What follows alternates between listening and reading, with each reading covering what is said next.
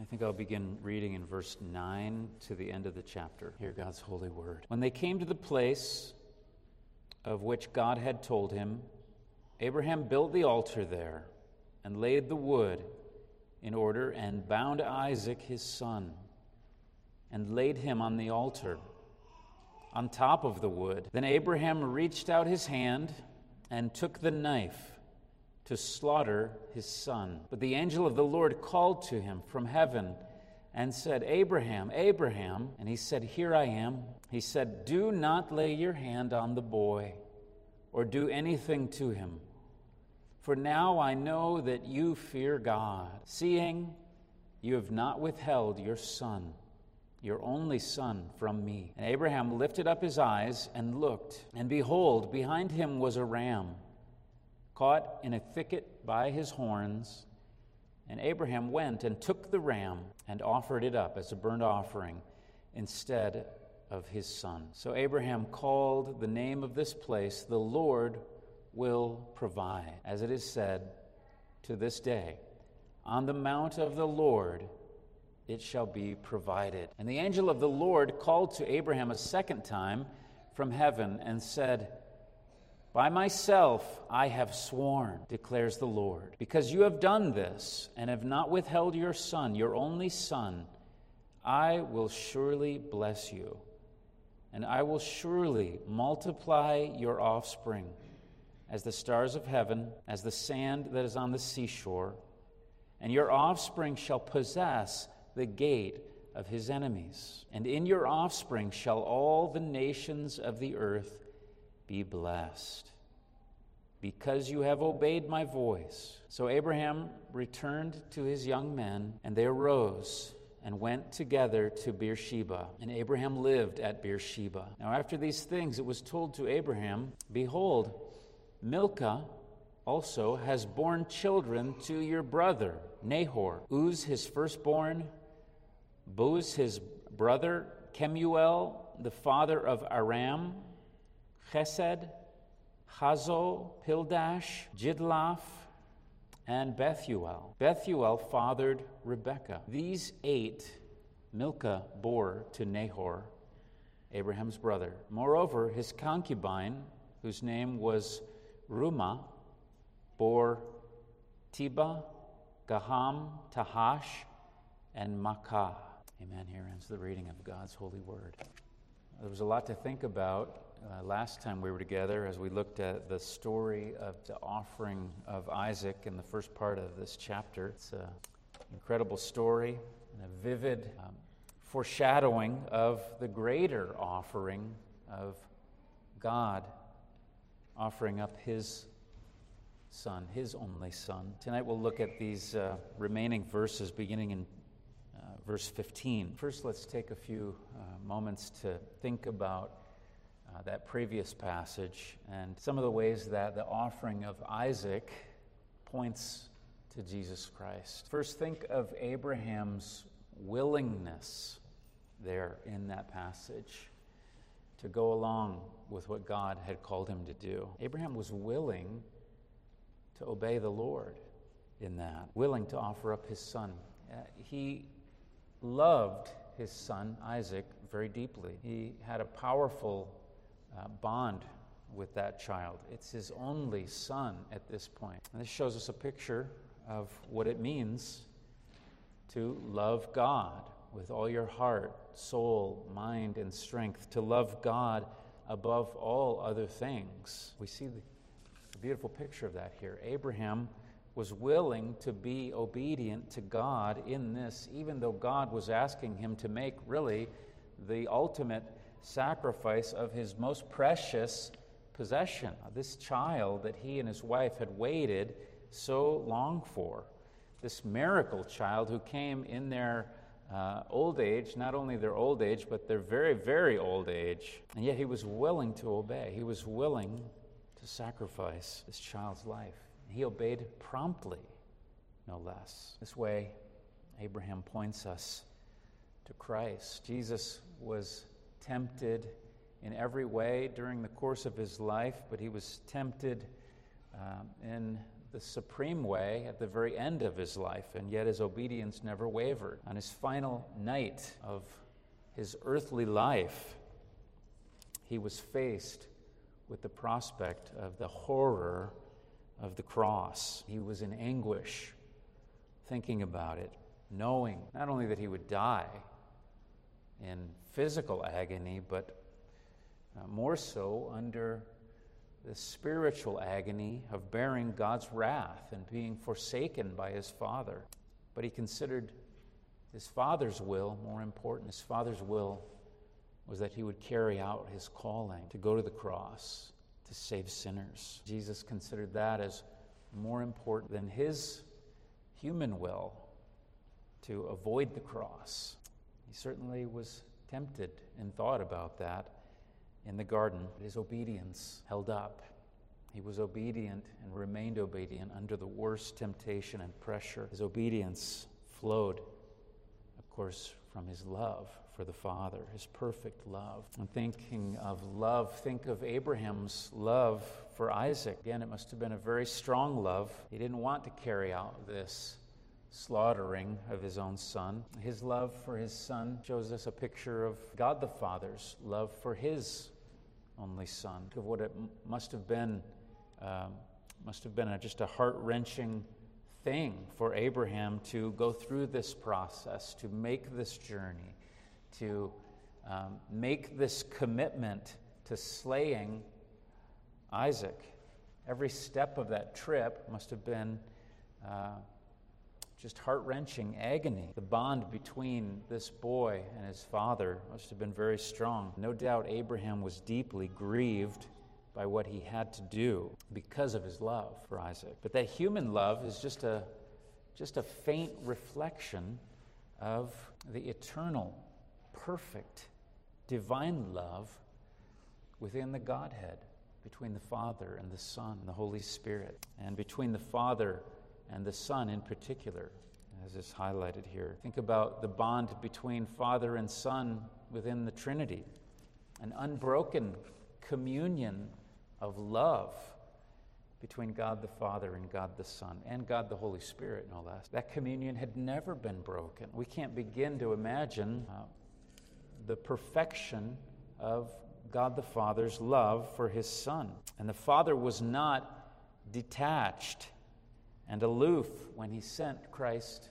his Son, to the cross. This was a costly thing for God the Father to bear when he sent his Son to bear our sins and to bear his wrath. The suffering that Jesus endured was infinitely more horrific than what Isaac would have endured had he been sacrificed. And again, Christ's worst suffering was not physical by any stretch. That was just a drop in the bucket.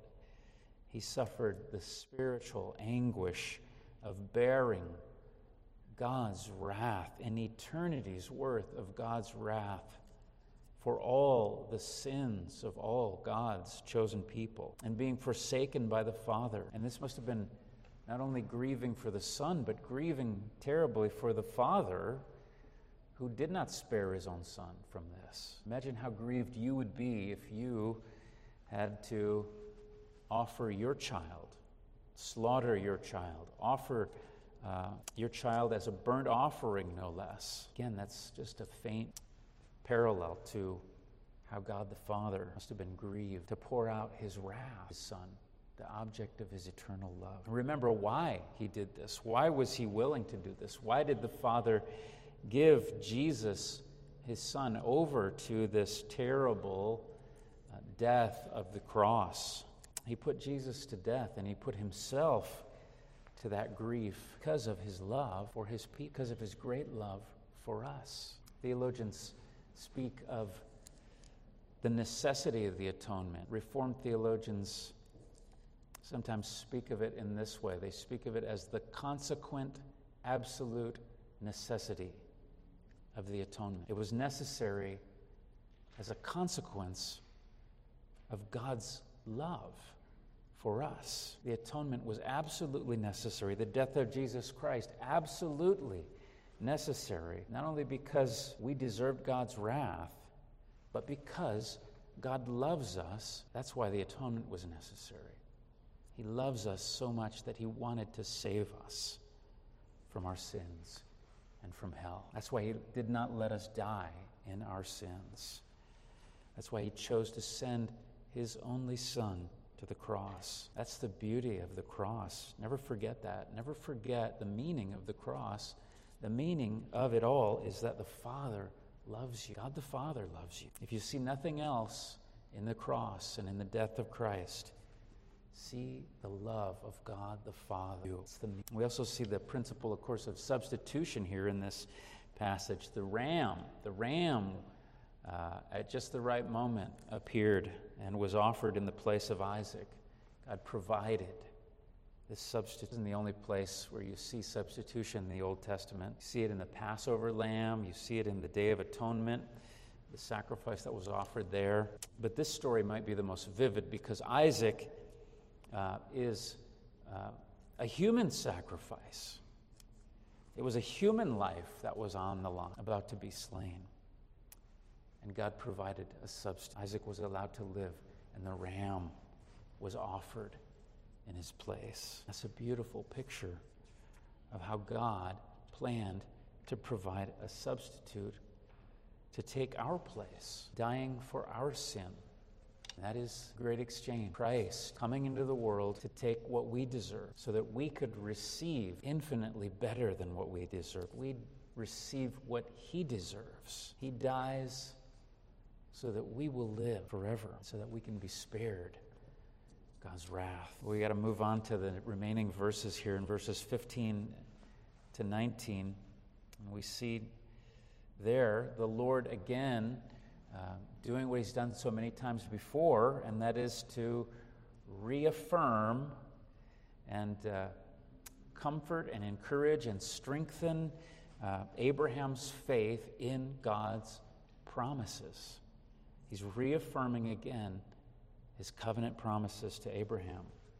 Again, he does it over and over again. We've seen it again and again, but like every time he does it a little differently. He does it with some different nuances. He reveals a little more about himself in the process. Look at verses 15 to 17 here. We're told, the angel of the Lord called to Abraham a second time from heaven, and he says, "By myself I have sworn, declares the Lord, because you have done this and have not withheld your son, your only son." And here's the promise. God says, "I will surely bless you. I will surely multiply your offspring as the stars of the heavens and as the sand that is on the seashore.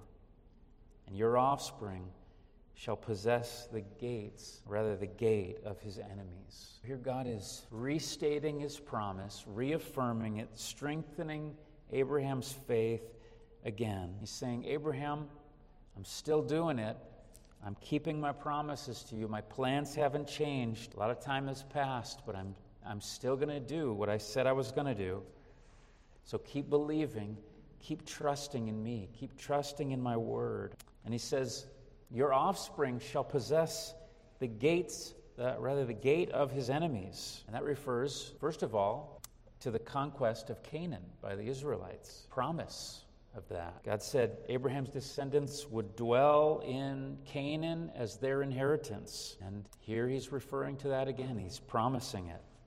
It's going to take some time still. It's going to take a few hundred more years, but they will get there, and they will possess the gate of those enemies. But above all, this promise is much more than that. This is a prophetic promise of another conquest beyond that conquest of Canaan. And this one has to do with us. We trust in Jesus Christ, who is the true seed of Abraham, as Paul says in Galatians. Through him, this promise applies to us. We will possess the gate of our enemies. You and I will inherit the world from all God's enemies and our enemies. Jesus said, the meek shall inherit the earth, and that is us. We will inherit the earth. After it's all over, when all God's enemies are vanquished and thrown into the lake of fire, God's world will be remade. Humanity will be remade, and the world will be inherited and indwelled by us, the new humanity, God's resurrected, glorified people. And that's our inheritance. And it's coming, and we will possess it. We said this morning, we already hold the title deed to it, and we can look forward to it with full confidence, with full assurance.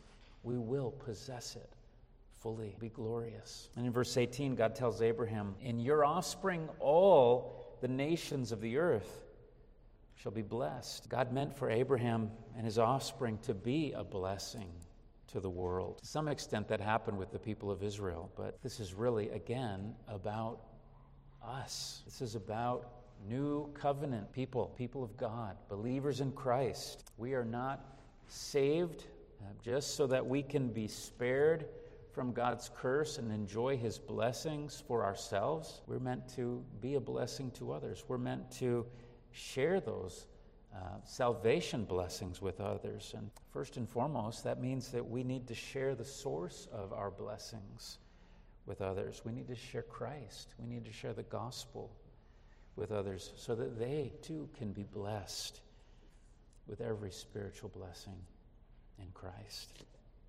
Notice one other thing here in verse 16. Notice what God says there. He says, and this may be a little familiar, he says, by myself I have sworn. So in the process of reaffirming his covenant promises to Abraham, here's the little new wrinkle. He says, by myself I have sworn. I'm going to keep these promises. The same promises I've been telling you over and over and over again, Abraham. By myself I have sworn to keep them. This is something new. God swears an oath by himself. And why did he do that? Maybe you remember from Hebrews. This passage comes up in chapter 6. He says this, again, to assure Abraham in the strongest way, in the strongest possible way. He's assuring Abraham that he will keep his promises to him. God wants Abraham to believe it. God wants Abraham to have rock-solid assurance for his faith. Hebrews 6, verse 14 comments on this passage. The writer there says, when God made a promise to Abraham, since he had no one greater by whom to swear, he swore by himself, saying, surely I will bless you and multiply you. God was guaranteeing his promise to Abraham with this oath, swearing by himself. He wants Abraham to believe his promises. He wants Abraham to be greatly encouraged and hold fast and hold firm to his word. God's saying, Abraham, I'm taking this oath by myself because I want you to have absolute certainty that I'm going to keep my word to you, that my word is absolutely trustworthy. He wants us to believe his word in that same way. Every word of God is absolutely to be trusted. Every word that hasn't come to pass yet will come to pass. He always keeps his word. His reputation is at stake. So we can trust him just as fully as Abraham could trust God. And he wants us to. He wants us to depend on his word fully. And remember, it's not so much about us having great faith and the strongest faith. Faith could be like mustard seed faith. It's the object of our faith that is great, and we need to have our eyes fixed on the perfect faithfulness of our God who has spoken to us. He is entirely 100% faithful. His word is absolutely reliable, altogether trustworthy. That is the foundation of our faith, his faithfulness. And that's why we can have assurance. God would rather destroy himself than to fail to keep his word. That's how serious he is about keeping his word and us being able to believe his word. Ligon Duncan comments on the assurances that God gave Abraham here, the kind of strong assurance he gave. He writes, God is concerned that we walk in assurance too. For an assured Christian is an energetic Christian. A doubting Christian is a weak Christian. So God wants us to feel the certainty of his promise. And as far as we know, these were the last words that God ever spoke to Abraham. 8 times the Lord spoke audibly to Abraham in his life. The last words of the Lord, as far as we know, in Abraham's ears began with these words that the Lord said, "Abraham, I swear by myself." Those are the last words of God to Abraham as far as it says so. God means for us to trust. He wanted Abraham to trust in him. When we trust in God, think about it, that glorifies God. Faithfulness is one of the key characteristics of God, one of his attributes. It glorifies him when we recognize that, when we honor his faithfulness. He also wants us to trust in him because it's good for us when we do. He loves us. He cares for us. He wants to give us the blessings of peace, of comfort, of joy as we rest in his promises, as we rely on. And then, as Duncan said, we'll enjoy that assurance in trusting him, and our lives will be more energized as believers. More energized and more fruitful for him. That comes from trusting in the Lord, believing his word.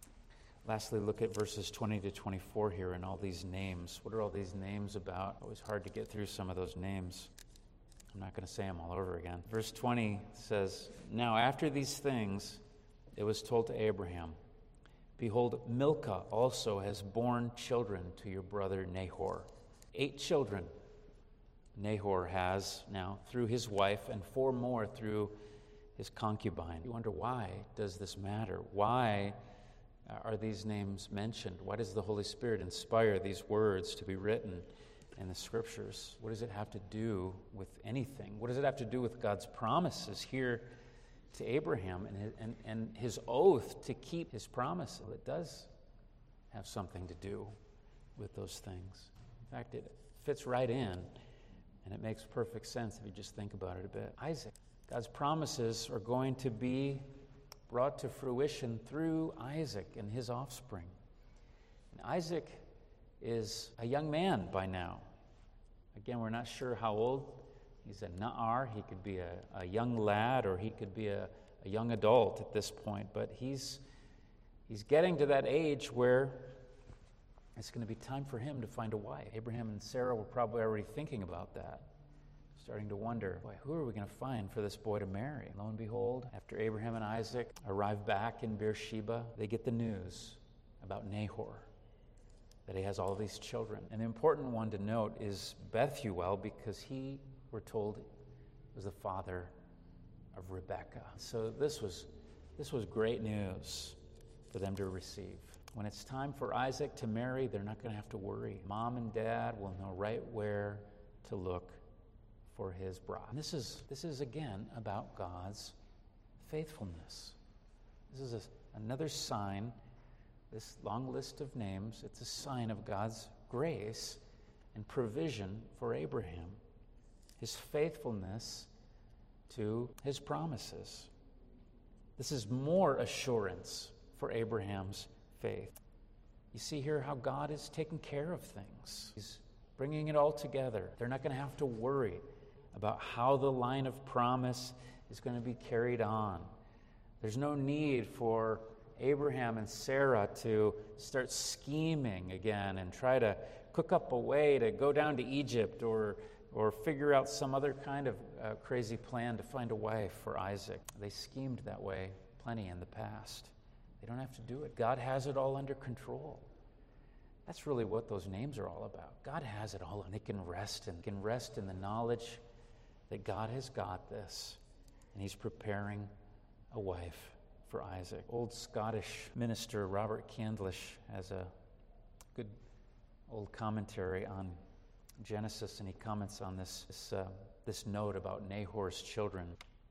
He says, "Is this not a hint from heaven?" I love this. Is this not a hint from heaven to relieve the anxiety of Sarah and Abraham? To Sarah in particular, who was about to depart, was about to die. How gracious is this kindness from the Lord. Her last and only care is removed. No doubt she sensed the Lord's hand in this, leading her and her household by a way she knows not. She may commit it all to him who will provide, whether it be that lamb for the burnt offering or a chosen handmaiden to be a mother in Israel. Rebecca. Sarah, too, sees the day of Christ afar off. Every obstacle to the fulfillment of God's promise being taken away. Her eyes see the salvation of the Lord, and she is contented. Lord, now let your servant depart in peace. It is all well. The Lord will provide. May the Lord give us all that kind of peace, comfort, as we trust in him for all our needs, our spiritual needs, and all our needs, our physical. Pray together. Father, we thank you for showing us in such beautiful ways how faithful you are. We even thank you for this little hint from heaven here at the end of this passage. We sense your concern for the hearts of your people who are fearful at times and full of anxiety. We worry about so many things. We thank you for how you provided this little hint from heaven to comfort Sarah and Abraham and to calm their worries. Thank you for your wonderful provision for them and your provision for us in this life, especially provision of your Son to be our Savior. We need him so much. He is such a good friend of sinners. Help us to trust in him. He is the ultimate fulfillment of all your promises. It all points to him. And you have kept your word to Abraham, ultimately in the person and work of the Lord Jesus Christ. Thank you for providing him, and we pray that you'd keep us in him by faith all our days through the power of your Spirit. We ask this in Jesus' name.